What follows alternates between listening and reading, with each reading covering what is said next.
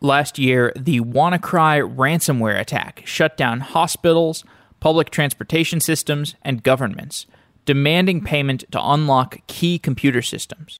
A programmer named Marcus Hutchins was able to stop WannaCry by registering a DNS entry buried in the WannaCry code. Not long after he stopped the WannaCry attack, Marcus Hutchins was arrested at a security conference in Las Vegas.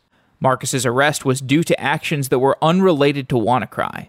He's accused of writing a piece of malware called Kronos. Marcus volunteered his time to help stop WannaCry. This was a piece of ransomware that threatened to cause billions of dollars in damages. Whether or not he was a black hat in the past, perhaps Marcus should be absolved of his past actions. Reeves Wiedeman is a journalist with New York Magazine, and he joins the show to tell the story of WannaCry's gray hat, Marcus Hutchins.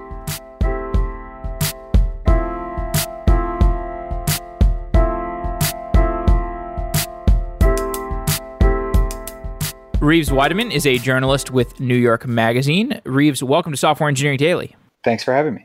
So you are a journalist. You're not a software engineer. Most of the guests on the podcast are software engineers, but occasionally we like to do interviews of varying topics, and this subject that we're going to discuss today is related to software engineering. It's a story about a gray hat hacker associated with the WannaCry ransomware attack. Why don't you explain the circumstances of the story that we're about to dive into? Sure. Yeah, and I hope as someone who's not a software engineer that I don't say too many things that are embarrassingly stupid when it comes to describing the technical details of things, but I'll do my best. So the story we wrote about was about Marcus Hutchins. Marcus, back in 2017, he had just started working as a cybersecurity researcher. He was 23 years old, living in England. At the time, he was living and working from his parents' home in kind of the rural UK. And in May of 2017, a large ransomware attack, the WannaCry attack, was hitting systems really around the world. One of the biggest targets was the UK's health system. It was taking a lot of hospitals offline. It was also attacking businesses throughout Europe and the rest of the world. And basically, Marcus just kind of jumped into action sort of on his own time. It wasn't necessarily part of his job like many people had done that day because this was such a huge attack. And long story short, he's someone who often tracks these type of attacks. And he took a look at the code, which was kind of being passed around, and found that there appeared to him to be a way for him to track what the botnet or what the ransomware was doing by sinkholing the traffic. So he registered this domain name that he found in the code. And when he did that, sort of more or less by accident, figured out that he had actually stopped the attack from spreading. So he sort of became this momentary hero, sort of both in the cybersecurity world and then kind of more generally. The BBC was at his house, reporters throughout the UK were at his house, and he really, became kind of this hero.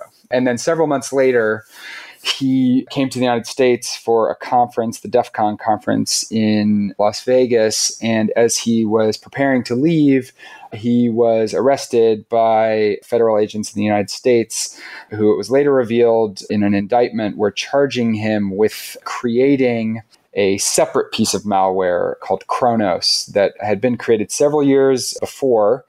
Was completely unrelated to WannaCry, but according to prosecutors, was something that Hutchins, when he was younger, had done. So fast forward to us working on this article, and today, Marcus is kind of awaiting trial, or just sort of his proceedings are kind of ongoing. He has maintained his innocence. And so, the question we were trying to do, in addition to kind of trying to sort out what was going on, is kind of how society should react to people in the computer security world who, on the one hand, may be good guys. On the other hand, perhaps when they were younger, learned some of their skills by kind of mucking around in things they shouldn't have done. So that is a long-winded way of kind of explaining what the article is about. Right. And I'm glad you gave such a detailed synopsis there, because there's a lot of different things that I would love to explore with you. Obviously, the contemporary aspect of hacking in terms of ransomware is, I think, somewhat new brand of malware.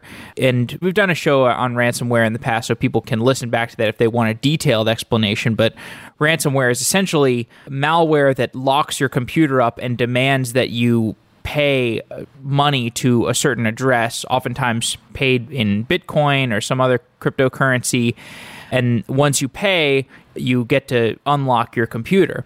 And this attack vector it's pretty strong, and there's a lot of different brands of ransomware that are attacking people throughout the world.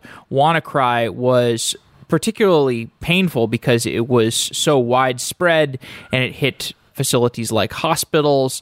The other aspects that I want to explore aside from ransomware are, of course, Marcus Hutchins himself. He's quite an interesting character, and I'd like to unpack the character of Marcus Hutchins. And I'd also like to talk about journalism, because I think the worlds of journalism and software, there's increasing overlap there, and there is a disconnect between those two areas. And I encounter this disconnect all the time because I'm kind of a software journalist myself. Maybe we can start with the topic of journalism. Why did you write this story? What drew you into the story of Marcus Hutchins and WannaCry? Yeah, I think we were interested kind of in finding out who Marcus was, because I think he is clearly one in a sort of cohort of people that are becoming, more and more influential in society, which is people who work in cybersecurity. And 10 years ago, maybe even 5 years ago, the work Marcus does didn't exist. And yet now, as is becoming obvious in many, many ways, people like him are more and more important and more powerful, frankly, in terms of what they can do and in terms of protecting the internet or potentially using their skills for harm. I think a lot of, lay people are sort of scared because they don't know, this is such sort of unfamiliar territory, and most people would prefer to just kind of imagine that technology just kind of works. It just always works and we're always going to be safe and you don't have to worry about the sort of what's undergirding it. I think people are becoming more and more aware that, there are human beings who make these things work. And so I think for us, it was just kind of a chance to find out what someone from that world is like. Who is Marcus? What kind of person is attracted to this work? And then, how do they react to very young ages, in a lot of cases, kind of having a lot of influence? I have done a couple interviews with Adrian Lamo, who unfortunately passed away recently. And when he was pretty young, I think a late teenager, he started finding backdoors into websites like banks and I think the New York Times, all of these poorly designed websites in the late 90s. And he would find these vulnerabilities and then he would email the companies that, hey, you have this vulnerability. And I think one of the companies ended up pursuing legal action against him because he just notified them of their vulnerability. And it was the first in a number of tragic events in his life where he, from my point of view, it was very clear he was guided by pure morals, and he had the best intentions at heart. And maybe early on in his career, he didn't really have the diplomacy to really approach these issues correctly. And I think similarly with Marcus Hutchins, you see somebody who started off in his career making some malware that maybe he later regretted, or maybe not, who knows? We can get into that. But you see this pattern with people who often start off just, they're either curious or they see the leverage that they can have with cybersecurity. If they're some kid with a computer and they learn they can make a lot of money by hacking into certain systems, and then later on they realize, oh, actually, with great power comes great responsibility. I probably shouldn't do that. They change their tune, but their history follows them, and they are judged on their past actions. It seems like a theme among hackers. I mean, in your reporting on this story, did you find more cybersecurity researchers that had that kind of history where they started off with as kind of a black hat and then had a change of tune? Yeah, I think it's sort of a trope in cybersecurity that everyone has a past. There is some truth to that, and I think there's some exaggeration. I think again, it's kind of one of those things where, as you and kind of choosing your words there, like, hacker has kind of a negative connotation, whereas in this world, it very much doesn't. And I think that at the there's two things. I mean, I think there's a lot of hackers who, when they're teens, kind of, figuring out how to program for the first time and figuring out what they can do. I don't think many of them would identify as black hats, but I think at the same time, they're going to kind of test the limits of their skills. And it's also happening at a point just sort of developmentally when, people that age don't have kind of a perfect, moral compass in a lot of ways. And in some cases, teenagers in years gone by might have egged a house. A teenager now might decide to deface a website, and they might not see it as like, I'm a bad guy and I'm doing bad. They're just kind of doing harmless pranks. Now, there are some people, and there's at least allegations that Marcus was someone who was maybe doing even more than that. And then, then we get into kind of an even more difficult area. But it's certainly the case that one thing we have to deal with is that some of the best people in this field are young, and in their not distant past, they might have done things that, they shouldn't have. And then it sort of falls on companies who employ these people, or governments who might employ them or work with them or consider prosecutions against them to kind of determine what is in the broader interest of securing the internet. So Marcus Hutchins was able to stop WannaCry. What was the background of Marcus Hutchins prior to WannaCry? Give some more details on that. Sure. Marcus had gone to school for a while. He had taken sort of a 2-year sort of college set of courses in the UK, and then kind of, was sort of struggling to figure out what he wanted to do. He kind of, cybersecurity, for one thing, is not the easiest industry to get into, in part because it's changing so fast, in part because people don't know exactly what the jobs are. So I think for a good while, he, in kind of his very early 20s, he was kind of trying to figure out in what way his skills could be useful. And at one point, he decided to start a blog called malwaretech.com, which was sort of his handle. Prior to him stopping WannaCry, no one really knew who his name was, even people he was kind of close to online. And he just kind of started blogging about the work he was doing, mostly tracking botnets. And at a certain point, an employer in the US at a cybersecurity firm called Cryptos Logic read a post that Marcus had written about a particular botnet, was impressed with his work, reached out to him and gave him sort of a trial position at his company and eventually a full-time one. And so, at the point that Marcus stopped WannaCry, he'd been working at this company, I think, for a year and a half. At that point, as a full-time cybersecurity researcher at a very good salary. And he was kind of someone who, by that point, had become reasonably well respected. He wasn't famous by any stretch, but people who did this kind of work knew who he was, and by and large, I think, respected the work he was doing. When WannaCry occurred, governments and companies were affected by it. Mm-hmm. Maybe you could just give another brief breakdown of the events that led up to WannaCry and its spread throughout the world, and how Marcus responded to the events of WannaCry. Yeah, sure. So basically, this one day in May, people were arriving at their places of work and finding that they were locked out of their computers by, some piece of ransomware. People had varying levels of knowledge about what was happening, but that was telling them that if they wanted to access their computers and the files on their computers, they needed to pay a ransom. And this happened to British hospitals, a telecom company in Spain, the Romanian Ministry of Foreign Affairs, police departments in India, kind of organizations all across the world were getting hit.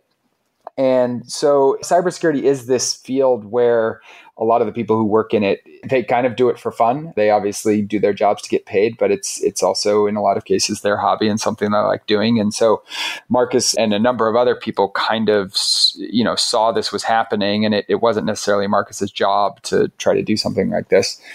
But he and others sort of basically got a sample of the WannaCry code and began looking at it. And what Marcus noticed was that in the code, there was this random domain name. It was, 25 or so numbers and letters, seemingly in a random order, .com, that was in the code. And he noticed that it was unregistered. And in many cases with pieces of malware, they'll have these unregistered domain names basically as a way so that and again, this is where I'm kind of pushing up against my knowledge, but often these pieces of malware will be designed so that they will be communicating to this unregistered domain name. And if that domain name ends up being registered, the malware will sort of know that it's been kind of trapped in a sinkhole. Marcus uses that, in many cases, he told me he'd done this, probably hundreds of times, registered that domain name basically as a way to then track the malware. Because it communicates back to this domain name, he thought that if he had registered it, he would be able to see where it was going and just kind of get a picture of what was happening. What ended up happening is that when registered the domain name, he basically activated what was then called a kill switch that just sort of stopped it from spreading. And by that point, there had been considerable damage. Dozens of hospitals in the UK had been closed. Significant amount of money had been lost just in terms of lost business around the world. But once Marcus hit that kill switch, by and large, the malware stopped propagating, and so it didn't spread further. Shortly after this attack was halted, and Marcus became this international hero, essentially. Yeah. And he later found himself at a conference, as you mentioned, in Las Vegas, and he was arrested at that conference. And he was arrested because he purportedly had created this software in the past called Kronos. Explain, what did he do in the past? What was this software Kronos? Why was it so malicious? Well, I should emphasize first off that he's alleged to have done this. He, of course, alleged, right? Claims that he is innocent. But what Kronos was what's known as a banking Trojan. And basically, if Kronos was installed on your computer and you went to bankofamerica.com or whatever banking website you might use and put in your username and password, Kronos would surreptitiously take that information and would have it. And so Kronos was kind of a piece of malware that was, people had spotted back in 2014 and was when it kind of first emerged. It was being sold on Alphabay, which is kind of a dark web marketplace where people will often kind of cybercriminals will buy pieces of malware to then use. And it never really became a huge problem. It's obviously, it was intended to do bad things. It certainly seems to have done that in some cases, but it was never sort of the biggest threat. In fact, some people I talked to in cybersecurity said when this kind of news broke about Marcus being involved, they had to go look up what Kronos was because they couldn't even remember it. Why do you think this happened? Did the FBI... how did they connect Marcus Hutchins to Kronos? Did he just rise to prominence and then they're like, let's just start to investigate further who this guy is, and then through their, I don't know, maybe their Palantir knowledge graph, they found out that he was the creator of Kronos? Or, how did the FBI connect him to Kronos, and was there some sort of mapping between Marcus Hutchins' rise to prominence and this past alleged miscreants? It's hard to say exactly why they decided to bring the prosecution. Of course, they are not obligated and haven't thus far said why.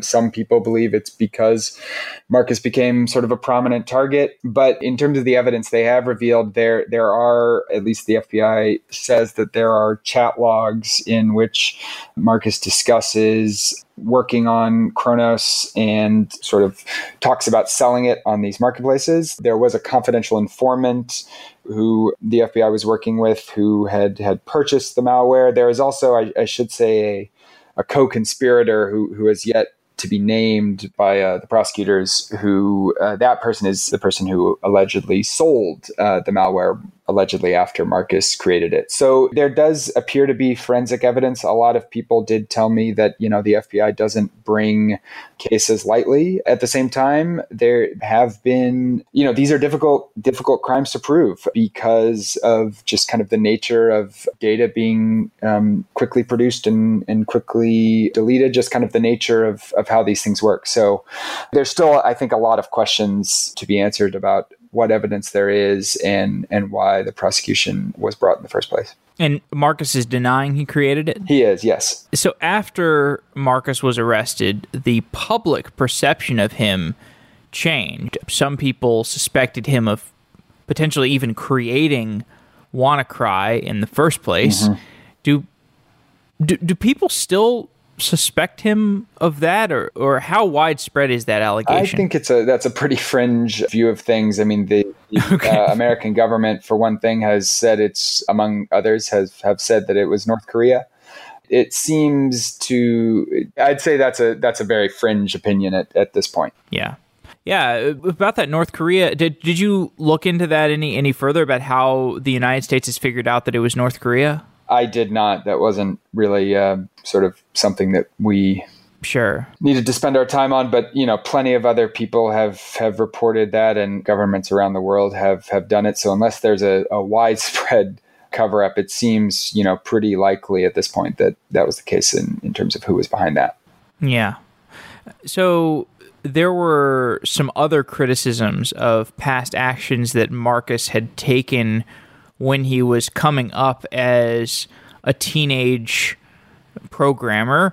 What else had Marcus done in his early years as a programmer that he was getting criticized for? Well, yeah, basically what happened is a month or so after he was arrested, Brian Krebs, who's a journalist who covers cybersecurity pretty much full time, he published an investigation in which he had, more or less convincingly connected Marcus to a variety of online usernames from the past, going back to when he was 14, 15 years old. And, some of the things that he was accused of were pretty kind of low-level cybercrime. It wasn't exactly stuff you want to be doing, but it's stuff that I think a lot of teens his age do to one degree or another. It just sort of depends on kind of how far you push it. But some of the usernames, at least, that Krebs had found and that he believed he could tie to Marcus, had designed programs that could steal passwords, or there was one YouTube video kind of explaining how to use a particular piece of malware. But even Brian Krebs, who's sort of, when you're talking earlier about journalism and cybersecurity, he's about as good as it gets in that particular field. He acknowledged that he couldn't connect Marcus to Kronos in any way, and that, the crimes were relatively small time in the scheme of things. And so, what it did, I think, was serve to kind of show a little bit of a potential kind of pattern of behavior. And it resulted in kind of two reactions. Some people were very quick to condemn Marcus, and I think other people were very quick to say, this history is not that different than mine. And that, a lot of people, I think a lot of people saw themselves kind of in Marcus. Well, God bless Brian Krebs. He's one of my favorite journalists. Did you get to talk to Brian Krebs for this story? I did not, no. He's elusive. Yeah. I've been trying to get him on the podcast for a while. If anybody out there is listening and they know Brian Krebs, maybe you can send him my way. Did you learn anything about how the FBI interacts with people who have committed cybercrime? Because I have this image, it's kind of romanticized, but I think, it comes from the stories of the 90s and hearing about Kevin Mitnick and some of these other famous hackers. But this image of, the FBI arrests somebody and then maybe they spend a little time in jail and then they get kind of turned and then they become an advocate for cybersecurity, or they join a consultancy, or they start their own consultancy.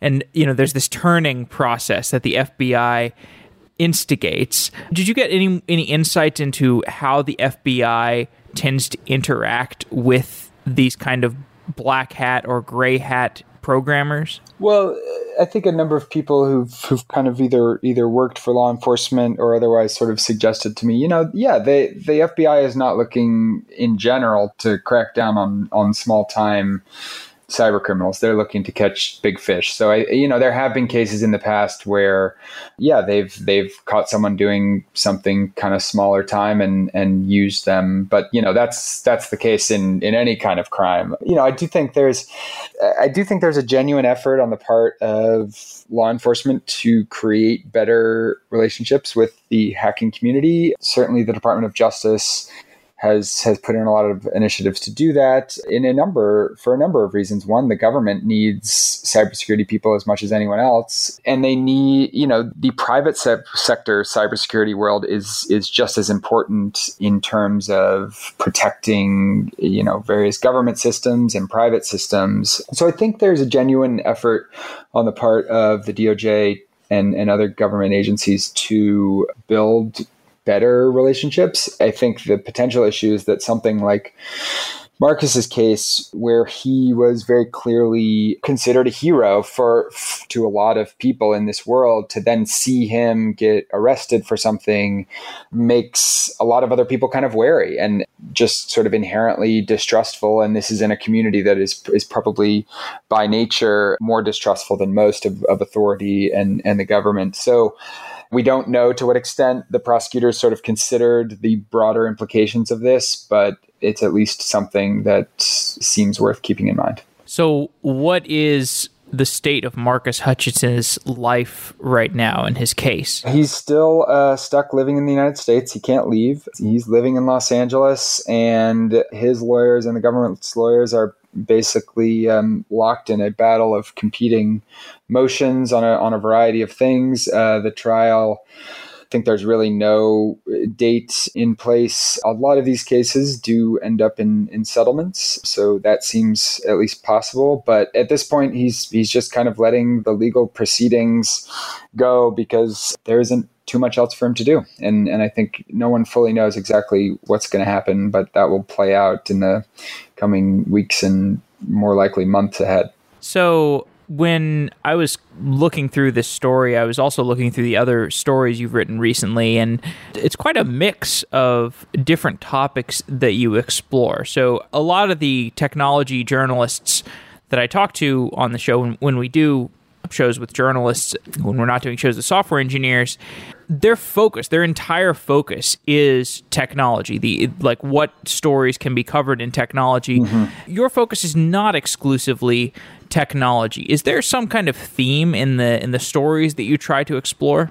That's a good question. I think the thing that probably connects it and connects Marcus to some of the other stories is that, I'm interested in writing about people who are in interesting positions. And Marcus has certainly found himself in that case just based on everything that he has done and what has happened to him. And I think he was just sort of an interesting person to kind of get to know as something of a stand-in for kind of, I think, this broader demographic of people that, as I kind of mentioned earlier, are just becoming more and more important. And so, frankly, I think for our purposes, it's not necessarily getting into the technical nitty-gritty, but we just wanted to find out, more about Marcus as a person and as a way of kind of, finding out more about this group of people.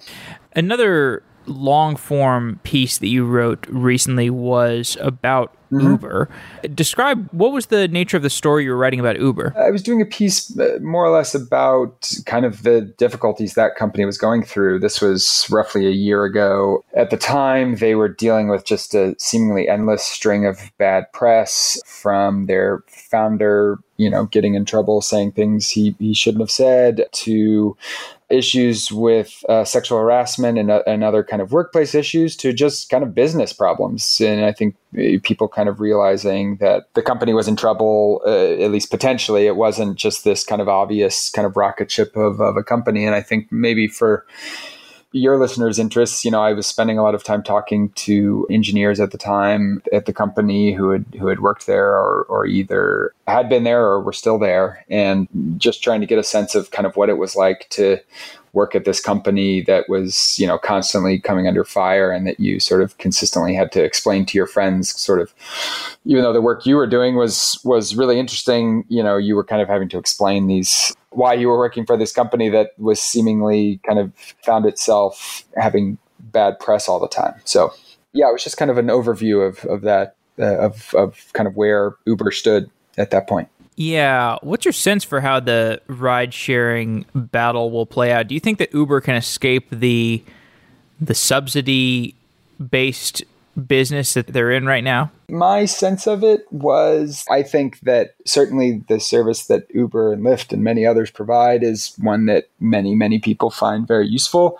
It's a service that's going to exist. It's less clear to me that Uber or any of those other companies is going to completely transform all modes of transportation and be worth tens of billions of dollars. But, I think at some point they're not going to be able to completely subsidize these rides. I think the rides will probably end up getting more expensive. And I think, there may not be a bad result for Uber being a national taxi company. That's not a world-changing business, but it's a really good business, and I could imagine them kind of settling into that. But I think a lot of the problems that we talked about in that story a year ago are ones they still face and are still kind of dealing with. Another recent piece that you wrote recently was about Exxon and the Rockefellers. And I wanted to ask you, how do you feel about the difference between the history of big oil and that of big technology that we're starting to see rise to prominence today? Do you see any parallels between those two gigantic industries? First thought that comes to mind, and I might direct your listeners to the latest issue of New York Magazine, is we just did a piece about people from a variety of tech companies sort of coming to terms with what they have wrought sort of on society, and that, a lot of these big companies have had effects that, were unintended. And some, I think, have been negative. And I think, for certainly, I'm not sure that big oil ever had kind of the sort of savior complex that a lot of people in the tech world, I think, have. But certainly early on in the oil boom, and one thing that Exxon and other energy companies will say is, we're making people's livelihoods better by providing cheap energy, and that whatever consequences there are to that are worth it. And I think in the same way that people in the tech world are coming to terms with that a little bit and kind of having something of a reckoning, I would say that's probably the case for at least the more introspective people who work in sort of the energy world. Tell me a little bit more about that piece, the Exxon and the Rockefellers. What were you covering there? The Rockefeller family, which has all of its money from Standard Oil, which eventually became Exxon, a number of members from that family have tried to push Exxon to sort of come to grips with climate change and the company's effect on that. And so the piece was sort of covering sort of the kind of battle between those two sides. Exxon has pushed back against the Rockefellers. The Rockefellers have gotten a certain amount of attention because of their family history to this problem. And they're currently kind of locked in a bit of a legal battle that they've been roped into with several states' attorneys general, including in New York and Massachusetts, who are considering a probe of Exxon and sort of what the company knew about climate change at various points in its history versus what it said publicly. And the case is, in some ways has similarities to the tobacco cases, where tobacco companies kind of knew the consequences of smoking and kind of purposefully obfuscated that. And in Exxon's case, there at least is some evidence that the company's executives were well aware of climate change and their role in it and the potential negative consequences, but that publicly were much more likely to decide not to talk about that at the very least. So as we wrap up, I do want to talk a little bit about journalism and your perspective on it, your trajectory in journalism. So on the show, we've had people from larger journalistic institutions, Bloomberg, New York Times, New York Magazine, of course, such as yourself. And then we've also had people who are individual journalists who are building their own brand, striking out on their own, or being Medium authors or bloggers or podcasters. When you look at this spectrum of journalistic opportunities, how are you charting your course? Are you focused on just producing extremely good content and finding a publisher where you can house yourself, or do you see a brand to build for yourself? What's your trajectory? Well, I work full-time at New York Magazine and more or less do feature stories for the magazine, and very happy doing it. I think freelancing is a tough game. I think Brian Krebs is a great example of someone who's really managed to do that. I hope well. I don't know anything about his finances, but he does seem to have built a career kind of on his own, which I think is really admirable. I think it's tough to get into that. I think freelance writing is kind of a side thing if you like it, or to, in Marcus's case, he just started a blog and that helped him get a career doing something else. I think that's kind of a really, really admirable thing and really, really good way to go about it. But for me, I'm working at New York Magazine and much more interested in just doing good work for the magazine than promoting my own brand at this point. So what story are you working on now? Another story about a company that's kind of going through some difficulties. So that's what I'm working on right now. Okay. Well, Reeves Wiedeman, I want to thank you for coming on Software Engineering Daily. It's been really great talking to you. Do you have any predictions for what else is going to come out in this WannaCry case? I don't. I think the only thing I'll predict is that kind of whatever result I think will have a big impact on the cybersecurity world. If Marcus is found guilty, I think that would obviously be a big deal. If he's found innocent or is kind of let go, I think people have a lot of questions about the prosecution. So either way, I think it's a case to watch. Okay. All right. Well, thank you for coming on the show once again. No worries. Thank you. Wow.